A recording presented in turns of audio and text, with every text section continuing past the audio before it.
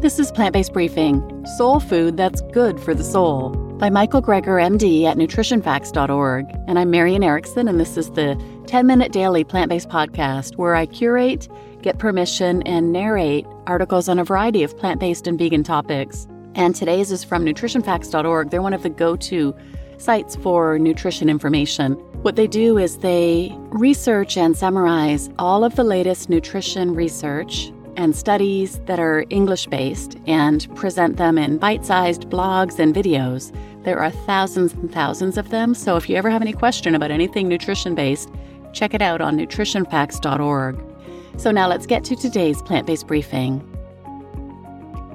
Soul Food That's Good for the Soul by Michael Greger, MD at nutritionfacts.org. The best of soul food's origins are tied to the plant-centric West African diet. The burden of cardiovascular disease in the African American community remains high and is a primary cause of disparities in life expectancy between African Americans and whites. Why is there such an excess burden? Because of an excess burden of risk factors, for example, high blood pressure, diabetes, obesity, and high cholesterol. And what's underlying those risk factors? Much can be traced back to diet. Among the ethnic groups, the proportions of people meeting healthy diet recommendations were generally lowest among Blacks. In a national survey, most Black Americans were found to be eating a particularly poor diet, as defined by the American Heart Association. African Americans may face unique challenges to adherence to dietary recommendations, and one such challenge is an alignment with a cultural tradition of soul food. Now, some soul food components are fantastic. You can't get much healthier than collard greens and sweet potatoes, tomatoes, legumes, dried beans and peas like black-eyed peas, watermelon, blackberries, corn, and okra. It's all making me hungry. But conversely, soul food can also be high in added fats, sugars, and salt, with prominent use of high-fat meats, not to mention the use of deep frying. So, like fried chicken and chitlins, which are pig intestines, foods that can be high in sodium and saturated fat, dietary factors linked to chronic disease. Where did the pig intestines custom come from? You have to trace the roots. Soul food is what the enslaved Africans were forced to come up with in the Deep South to survive during slavery. That's in stark contrast to traditional West African diets where they came from, which were predominantly plant-based, centered on a foundation of greens and fruits and legumes and nuts and vegetables, whole grains, and even more vegetables. However, these traditions have been westernized, bastardized into a diet high in fried foods, sweetened beverages, and red and processed meats. But the good news is more and more African Americans are adopting plant-based diets to combat their health problems, helped by a growing movement of vegan soul food restaurants that serve healthier plant-based meals. Soul food scholar Adrian Miller even wrote that after eating his way across the country, it was clear to him that soul food's creative energy burns brightest in restaurants that are targeting upscale, vegetarian, or vegan clientele. Are they reaching the people who need it most, though? Well, they do tend to be located in higher African American, higher poverty areas.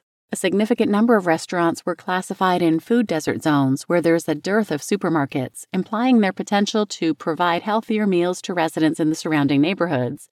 Therefore, having more vegan soul food restaurants and growing movements centered on Black veganism may provide opportunities to influence the nutrition habits in the African American community, especially since some are even able to offer cooking classes.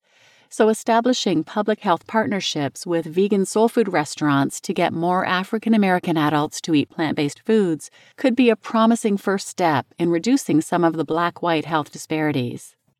"We're not meat shamers," said owners of vegan soul food restaurants promoting healthy eating in the African American community. "We're plant pushers, trying to tie the best of soul food's origins to a 14th century plant-centric West African diet in hopes of making people feel that being vegan is in fact a legitimate part of Black culture and Black identity, even potentially be tied into the concept of social justice in an attempt to reverse the effects of targeted marketing efforts by fast food companies to children and communities of color." This movement has been helped by a plant-positive who's who of Black culture. It's not just luminaries like Coretta Scott King and Cory Booker, but the likes of NBA stars, Samuel L. Jackson and Beyoncé, and influentially the late activist Dick Gregory. Gregory is known in popular culture as a comedian, but he was also an outspoken vegan health activist, influenced by Alvenia Fulton, who imagined soul food that was actually good for the soul. Instead of celebrating the fact that slaveholders denied slaves access to quality foods, she persuaded Black communities to view food as an agent of health and healing, advocating fresh, whole foods as the path to alleviating or reversing the crippling burden of chronic disease. Black vegetarians and vegans are showing a plant-based diet isn't just for white people, and never was. In fact, you can go back centuries to The Liberator back in the 1800s, the abolitionist publication where William Lloyd Garrison wrote in his famous essay, "I will be as harsh as truth and as uncompromising as justice." Well, in an 1853 issue, it was written, "A man whose stomach is crammed with animal abominations can no more appreciate lofty moral and intellectual teachings than a swine can appreciate pearl necklaces. Logic, humor, and eloquence are wasted on such persons. If only the American people took more thought what they should eat and drink, obeying the rules impressed upon them by experience and science," by which they meant a vegetarian diet, "America would be half converted to anti-slavery, peace, temperance, land reform, women's rights, etc. in a single year."